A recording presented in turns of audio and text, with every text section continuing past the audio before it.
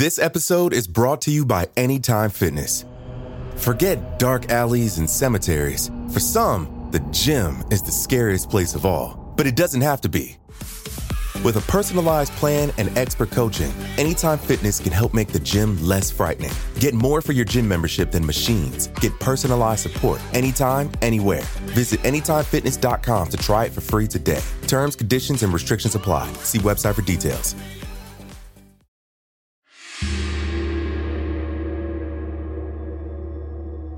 Almost every country has one moment in their history that spawned a whole culture of conspiracy theories. In the US, we have the JFK assassination. In the UK, it's speculation about Jack the Ripper. And Russia has the Dyatlov Pass incident. In 1959, a group of 9 hikers died in the Siberian wilderness under incomprehensible circumstances. According to the Russian prosecutor general, there are at least 75 different theories, but not a single one of them can fully explain what happened.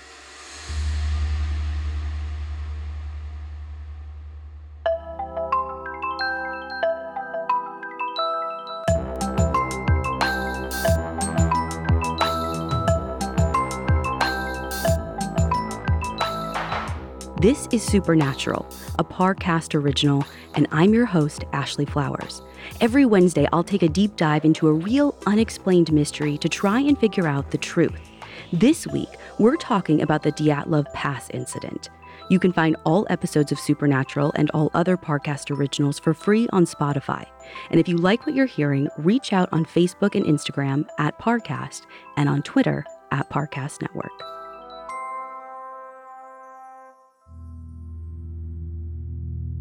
On January 23, 1959, a group of students and recent graduates set out from their university in the Soviet Union for a hiking trip. They were all seasoned mountaineers, and since they had a month before the start of the next term, they were going to test their limits with a 16-day trip to Otorten Mountain in western Russia. In the language of the native Mansi people, Otorten reportedly means, "Don't go there."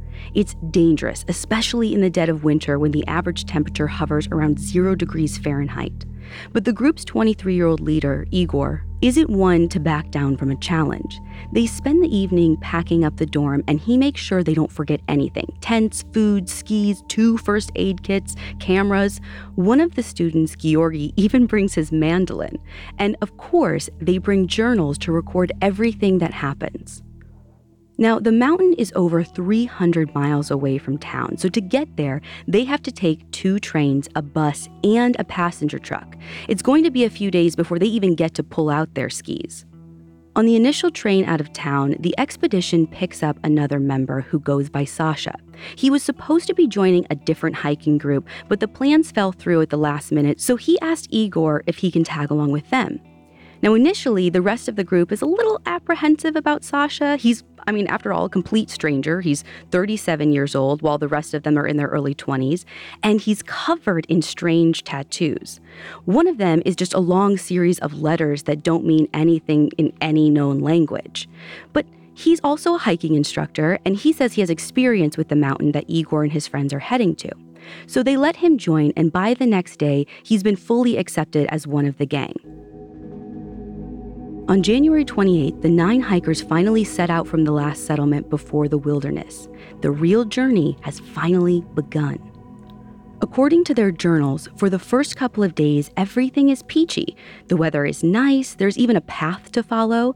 The local indigenous hunters, the Mansi, had painted symbols on the trees, but none of the hikers are totally sure exactly what they mean.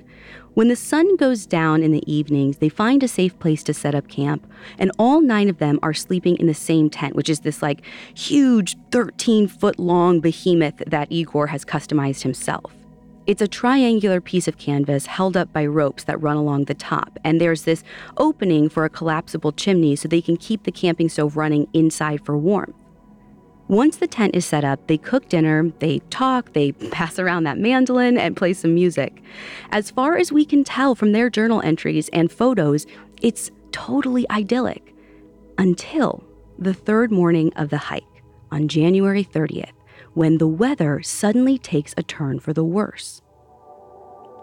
The temperature drops, the wind is blowing in their faces, and worst of all, it starts to snow. Pretty soon, the Manzi Trail ends. The forest thins out. The few pine trees that are standing are half-grown and misshapen, sprouting out of snow at crooked angles. By late afternoon, everyone's too exhausted to keep pushing against the wind. They call it a day and set up camp. One of the two girls in the group, Luda, is so tired she just plops down by the fire and refuses to move. Now, the rule is that no one is allowed to sit by the fire until all of the chores are done. There's this big hole in the side of the tent that someone's got to sew up before they can all relax. But it's been a long day, everyone's a little bit worked up, so one of the guys, Nick, kind of picks a fight about it. But Luda still won't get up, and Nick refuses to just fix the tent himself. Eventually, one of the other guys picks up a needle and gets to work, but by that point, the whole group is already in a really sour mood. Luda shuts herself into the tent and refuses to come out until after dinner. By the next morning, the tension has cooled off, but the weather is even worse than the day before. The sky is clear, but somehow it's still snowing. The wind is so strong, Igor compares it to the jet blast from an airplane taking off. Between the snow and the wind, they're only moving at about a mile an hour throughout the whole day. By 4 p.m., they give up and settle in for the night. And that's where their journals stop. We don't have any more written records from the expedition. The only way to piece together what happened next is by looking at the photos that they left behind. So the next morning, February 1st, they're all in a great mood, laughing and joking around at camp. They need to pack light for the final stretch up the mountain, so they build this temporary shelter for storage. Most of their food, extra pairs of skis, and sadly the mandolin are all packed away, and then they set off. The photos from the afternoon are a lot more serious than the ones we saw from the morning. In fact, they look downright apocalyptic. They're trekking through total whiteout conditions. Literally all you can see are these dark figures marching into a murky gray expanse. And then there's this one final shot. It's super out of focus and in black and white, so it's impossible to tell what the photo actually is. All you can see is a streak of white light that seems to be moving down the left side of the frame against the black background. Now, it's possible that this was just an accidental exposure that was made in the darkroom when they were developing the photos, but if it was taken by the hikers, there were only two things that it could be. When this camera was found inside the tent, it was attached to a small tripod, so we can assume that the camera itself was sitting still when the photo was taken. So to explain the motion blur, that means that the light had to have been moving. So either it's someone waving around a flashlight, or it's some glowing object moving through the night sky. That is the last record we have from the expedition. No more photos, no more journal entries. All we know is that night, February 1st, 1959, they set up camp on the northern slope of the mountain called Kholat Syakhl. Based on the choice of location, it looks like they were planning to continue up the ridge in the morning and reach their final destination on February 3rd.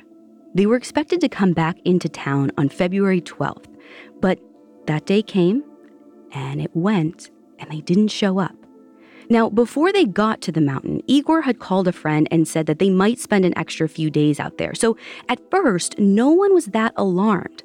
But days end up passing, and then a week, and there's still no word from anyone.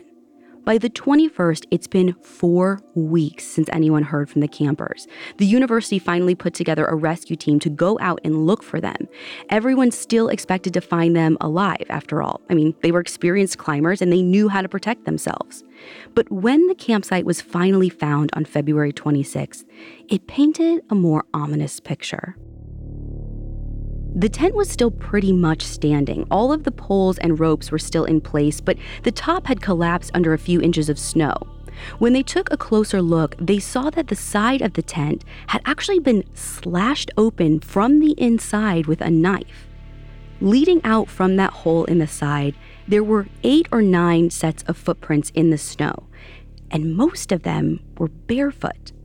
The hikers had obviously fled the tent in a hurry since they just cut through the canvas instead of bothering with the flap, and they didn't even stop to put their shoes on before running out into the snow. But the footprints were not made by people in a panic. The pattern indicates that they were walking calmly at a normal pace. It even looks like one person was carefully stepping into the footprints left by someone ahead of them. Nearly a mile downhill from the tent, the rescuers saw a cedar tree with the remains of a campfire under it. Next to the fire pit, they found the first two victims, Georgi and Yuri. They were both barefoot, wearing nothing but shirts and underwear. Eventually, the investigators would realize that the other campers were wearing their clothes, which means Georgi and Yuri probably died first, and their friends took their clothes for extra warmth. They also had burns on their legs and feet, and the skin on their hands was completely torn up. Now, the lowest branches on the tree, about 15 feet up, had been torn down, so it looks like they tried to climb up the tree and injured themselves in the process. More bodies were found a little further up the hill. Under a thin layer of snow, they found the group's leader, Igor, and Zina, one of the two girls in the group. From the positions they were in, it looked like they were trying to walk back to the tent, but they died of hypothermia before they made it. Then, after digging a little deeper into the snow, they found a third body, Rustem. Like the others, he had died of hypothermia, but he also had a fractured skull and bruises on his knuckles, the kind of bruises that you'd get in a fist fight. No one thought much of it at first because so far there wasn't really any signs of foul play, no extra set of footprints, no unexplainable injuries, but only 5 of the missing hikers had been found. There were 4 that were still unaccounted for. It took 3 months for those last bodies to be found, and when they were finally uncovered on May 4th, it changed everything. There was a ravine about 250 feet away from the cedar tree where the other bodies had been found. The remaining 4 hikers had apparently built a sort of makeshift den below the bank to protect themselves from the cold. By the time they were found, they were buried under about 13 feet of snow. Strangely, these 4 didn't just die from hypothermia like the others. They died from massive injuries. Nick's skull was cracked open. Alexander had a broken nose and injuries to his neck. Luda's ribs were broken, and strangest of all, she was missing her tongue and both eyeballs. They were just completely gone. Testing revealed that some of their clothes were actually contaminated with radioactive substances. Now, it's hard to gauge exactly how much they were exposed to because the melting snow would have washed away most of the particles, but the contamination was still way above any level that could be considered normal. If all that wasn't strange enough, even more questions circled around the final victim, Sasha, the interloper who just joined the group on the train. He had 5 broken ribs, both of his eyes were missing, and he was holding a notepad in one hand and a pen in the other, but he hadn't managed to write anything down. And finally, he had this camera around his neck. Now, unfortunately, the film was damaged by the melting snow, so there's only one frame that's even slightly decipherable. There's this big, bright light filling most of the frame and 3 dark shapes at the bottom that almost look like the tops of people's heads. Now, this could totally be a technical malfunction or some kind of damage to the film, but it does call to mind the last photo from the other camera that was found at the tent, the bright streak of light against the dark background. Sasha was one of only 2 people who were wearing any kind of shoes, so we can assume that he left the tent before everyone else on the night of February 1st, apparently to take a picture of this light. And then something went terribly wrong. The rest of the group cut their way through the tent, walked a mile downhill barefoot in an orderly fashion. 4 of them then suffered extreme, unexplainable injuries. Radioactivity was somehow involved, and by morning, they were all dead. Putting all these pieces together in a coherent picture was a tall order. It all hinged on one question: why did they leave the tent in the first place? This was an experienced group of climbers. They knew the danger of leaving their tent in sub-zero temperatures, especially especially without even getting dressed first. Whatever forced them out must have been even more terrifying than the thought of freezing to death. Coming up, we'll look at some theories about how and why the campers died. This episode is brought to you by Anytime Fitness. Forget dark alleys and cemeteries. For some, the gym is the scariest place of all, but it doesn't have to be. With a personalized plan and expert coaching, Anytime Fitness can help make the gym less frightening. Get more for your gym membership than machines. Get personalized support anytime, anywhere. Visit AnytimeFitness.com to try it for free today. Terms, conditions, and restrictions apply. See website for details. And now back to the story. When the last 4 missing hikers were found on May 4th, 1959, it raised serious questions about what really happened at Dyatlov Pass. From the injuries on the bodies, there was speculation that they'd been murdered. The campsite was pretty close to a hut built by the local indigenous tribe, the Mansi.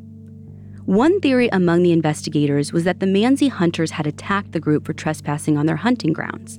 However, the Mansi are peaceful, and there's no indication that they ever attacked hikers on this mountain or anywhere else. Besides, Mansi hunters had been helping with the search. They were actually responsible for finding 2 of the bodies. Pinning the deaths on them was totally out of line. There was also no unaccounted for footprints or ski tracks on the mountain, so it didn't look like anyone else had been there except for the 9 hikers. There weren't any animal tracks either, so they weren't attacked by a wild animal, which leaves the possibility that they'd killed each other. 2 of the most badly injured victims, Luda and Nick, had gotten into a bad argument just a couple of nights before. Rustem had bruised knuckles and Alexander had a broken nose, so the 2 of them might have gotten into a fist fight. And of course there was Sasha, who was more or less a stranger to the rest of the group. From what we can tell from the photos and journals, he seemed to get along with everyone pretty well, but something could have happened to drive a wedge between him and the others. Now, it's kind of hard to believe that these young students would just kill their friends out of the blue, but when hypothermia sets in, it causes confusion and panic. It's fair to say they wouldn't be thinking clearly. The biggest problem, though, is that they had these internal injuries that seemed way too severe to be caused by another human being. According to the investigators, this was a level of damage you'd usually see in a car crash. It seemed more likely that they'd been killed by some natural force, but none of those possibilities really added up either. More than anything, let's just look at the fact that someone's tongue and eyes were missing. No natural force does that. One theory that's often tossed around is an avalanche. The last 4 bodies were buried under 4 meters of snow when they were found. If it had fallen all at once in an avalanche, that would explain the internal injuries. However, this wasn't even considered as a possibility by the investigators at the scene. There's no record of an avalanche occurring in the area, not just in February of '59, but ever in the past 60 years. It just doesn't happen there. Besides, if there was an avalanche, it would have caused way more damage to the tent uphill, and they probably would have been running out of the way instead of just walking calmly. Another option is a strong wind or sudden snowfall that partially collapsed the tent, forcing the hikers out. The thinking is maybe they tried to build a new camp a mile downhill, but by that point, hypothermia was already setting in. And so the last 4 survivors built a shelter in the ravine, which eventually collapsed on them, burying them under feet of snow and causing them severe injuries. But again, I don't think any of that explains how your tongue and eyes go missing. Now, this apparently, though, was reasonable enough for the police because just a few weeks after the last bodies were found in May, the case was suddenly closed. The deaths were ruled the result of a natural force, and all of the files were classified. Needless to say, a lot of people, me included, found this suspicious. Again, nothing about this theory explains what happened to Luda's missing tongue and eyes, or the bright light that was captured on the 2 cameras, or the radiation found on their clothes. Why would they close the investigation with so many loose threads still hanging? But this was the Soviet Union, after all, and when people mysteriously died or disappeared, a lot of people would believe that the government was usually behind it. I mean, this whole thing reeked of a cover-up. The conspiracy theories around this case really started on the day after Georgi's funeral. His family was holding a private gathering at their apartment, and they were visited by two hikers who'd been camping out on the same mountain range in early February. They told Georgi's father that on the night his son died, they'd actually seen a strange, bright light in the sky over the mountain. They couldn't be sure, but they thought it was a rocket. Over the next few weeks, several other hikers came forward to police with similar accounts. They'd all seen some kind of lights or orbs in the sky. This could have just been a natural phenomenon like lightning, and that's what the lead investigator Lev initially thought. But then the red flags started popping up. As soon as he started connecting the dots between the orb sightings and the deaths, he was called to Moscow and told by his higher-ups to stop looking into it. They suggested that the investigation might be a danger to state security. As it happens, the area around the mountain was full of military test sites. Records indicate that secret missile tests and rocket launches were happening nearby all throughout February and March. If those were the mysterious lights in the sky, it opened up a whole new possibility for what happened to the 9 campers. According to the book Mountain of the Dead by Keith McCloskey, on February 1st, 2 bomber planes were testing air mines at a test field nearby. These air mines were dropped by parachute, and they're meant to explode before they hit the ground, so most of the damage is caused by the shock wave instead of actual debris. There were unusually strong winds on the night of February 1st, so it's not hard to imagine that one of the parachutes was blown off course and detonated over the campsite. The power of the blast could account for the severe injuries, the radiation, and the sudden panic that sent them fleeing into the darkness. There's one question that this theory doesn't answer, though. Why was Sasha already outside poking around with the camera in the middle of the night? Getting into Sasha's head is a challenge. Even today, this guy's backstory is hard to pin down. He went by Sasha, but some documents also refer to him as Alexander, and his actual legal name was Semyon. He served in the Red Army for 4 years during World War II, and then kind of just drops off the map. There's no real evidence of this, but with his military experience and sketchy background, a lot of people speculate that he was a KGB agent. Remember how he was so determined to go to this particular mountain range on this particular day? I mean, to the point where he's joining a group of total strangers when his other plans fell through. Well, the theory is he was supposed to be going there on a secret mission. There are a few possibilities for what he was actually supposed to be doing. An author named Alexei Rakitin thought that he was meeting with foreign agents, possibly the CIA. Another theory by Alexander Gulakov is that he was spying on one group of Soviet officials under the orders from a different group of officials. Despite the differences, most of these theories agree on one thing. Whatever Sasha was looking for, he snuck out of the tent to photograph it. Someone saw him, and then they had to intervene. Here's a play-by-play of how it might have gone down. So, soldiers approached the tent, most likely by helicopter, which would have scared everyone out. They probably followed orders and marched down the hill for a while before things got out of hand. Rustem tried to fight the soldiers off, bruising his knuckles in the process. Yuri and Georgi tried to climb up the tree to hide. Nick was thrown into the ravine, busting his skull on a rock. The rest of them were pretty much ignored. They would die of hypothermia soon enough. So the soldiers would have been more focused on Sasha, who had taken cover in the ravine with Luda and Alexander. I said earlier that the internal wounds didn't appear to be caused by a human attacker, but the Soviet special forces were trained in unique ways of killing and torturing people. For example, snapping their necks, like what happened to Alexander, or pressing down on their chests until they were crushed to death, which is what happened to Luda. Luda also had her tongue cut out and her eyes removed, possibly a message to the others to stay silent about what they saw. And Sasha's eyes were removed as well, and the film in his camera was damaged beyond recognition. Of course, the military men would have quickly found out that Sasha wasn't a foreign enemy after all, and if word got out that the Soviet special forces had accidentally killed a KGB agent, whoever led the attack would be in for some serious trouble. So by the time they realized the mistake, the rest of the campers would have already died from hypothermia. All they had to do was cover their tracks, literally by smoothing out the extra footprints in the snow. The 4 bodies that were the most obviously injured were buried in the ravine under several feet of snow to make it look like there had been an avalanche that killed them. By the time the rescuers arrived nearly a month later, it looked convincingly enough like a freak accident. Now, that theory is probably one of my favorite theories, just for the storytelling alone. There's zero actual evidence that it's true, but there's also no solid evidence that it's not true. And to me, it's one of the only things that explains why someone's tongue and eyes were missing. Again, I cannot let that go. And compared to the other conspiracy theories that surround this case, this one actually seems pretty plausible. So another theory was actually brought up by that lead investigator, Lev, who eventually claimed that the mysterious flying lights weren't missiles or rockets after all. He thought that maybe they were alien spacecrafts. That's right, the hikers had been killed by a UFO. There were some unexplained burn marks on a few of the trees in the surrounding forest, which to him suggested that the camp had been attacked by a hyper-advanced heat ray.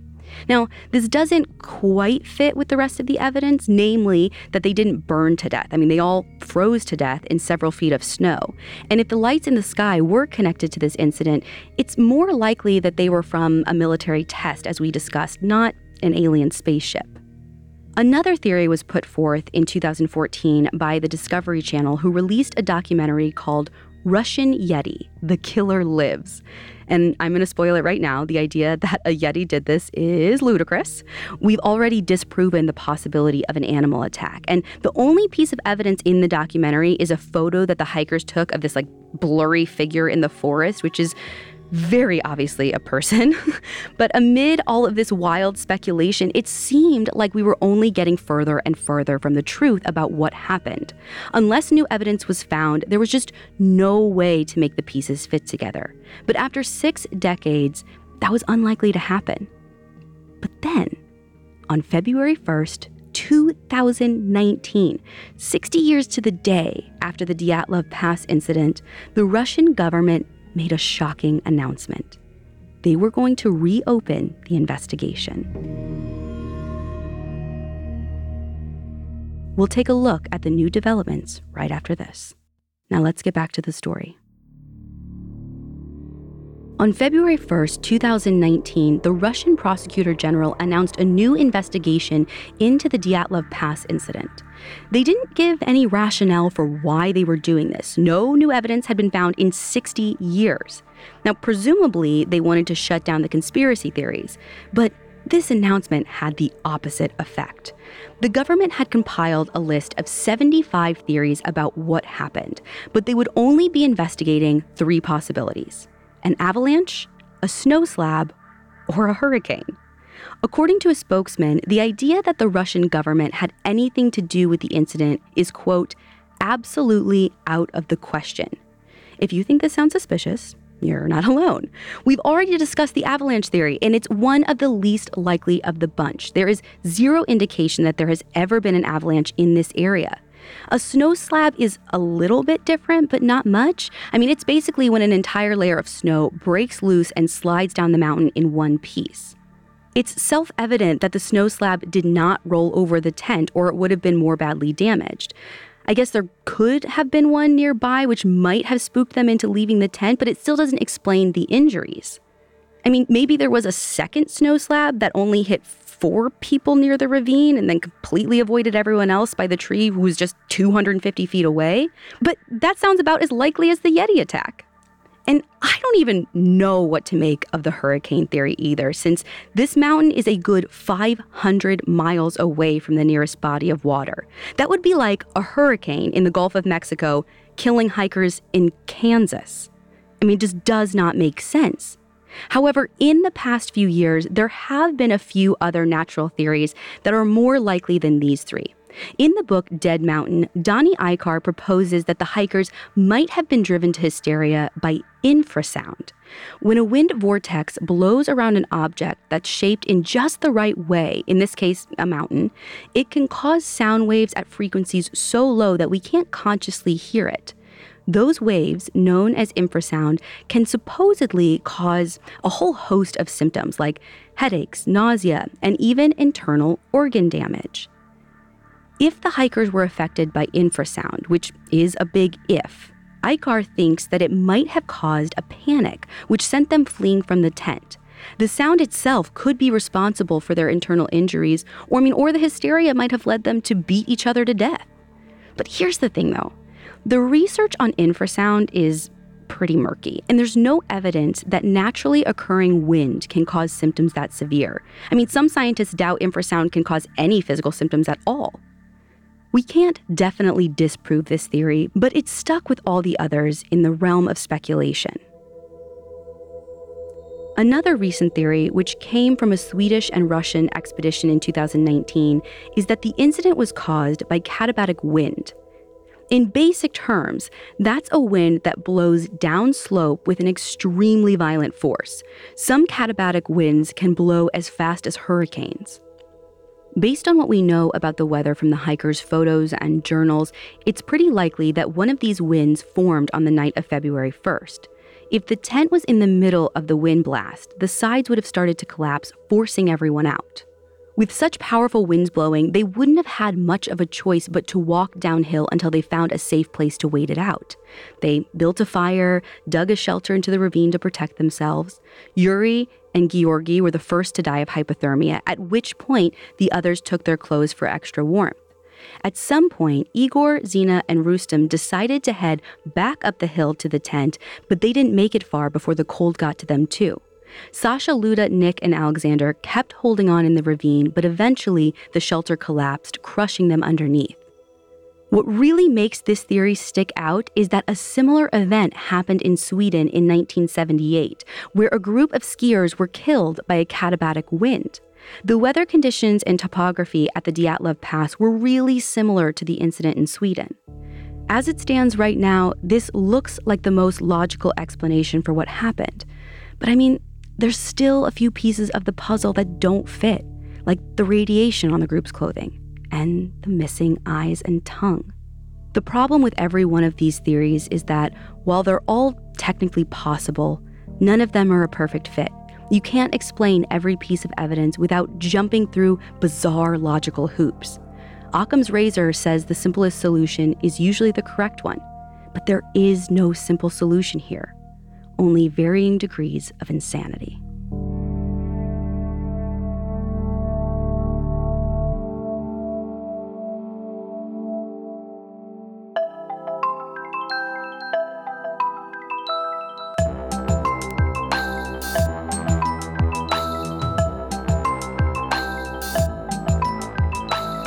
Thanks for listening. I'll be back next week with another episode.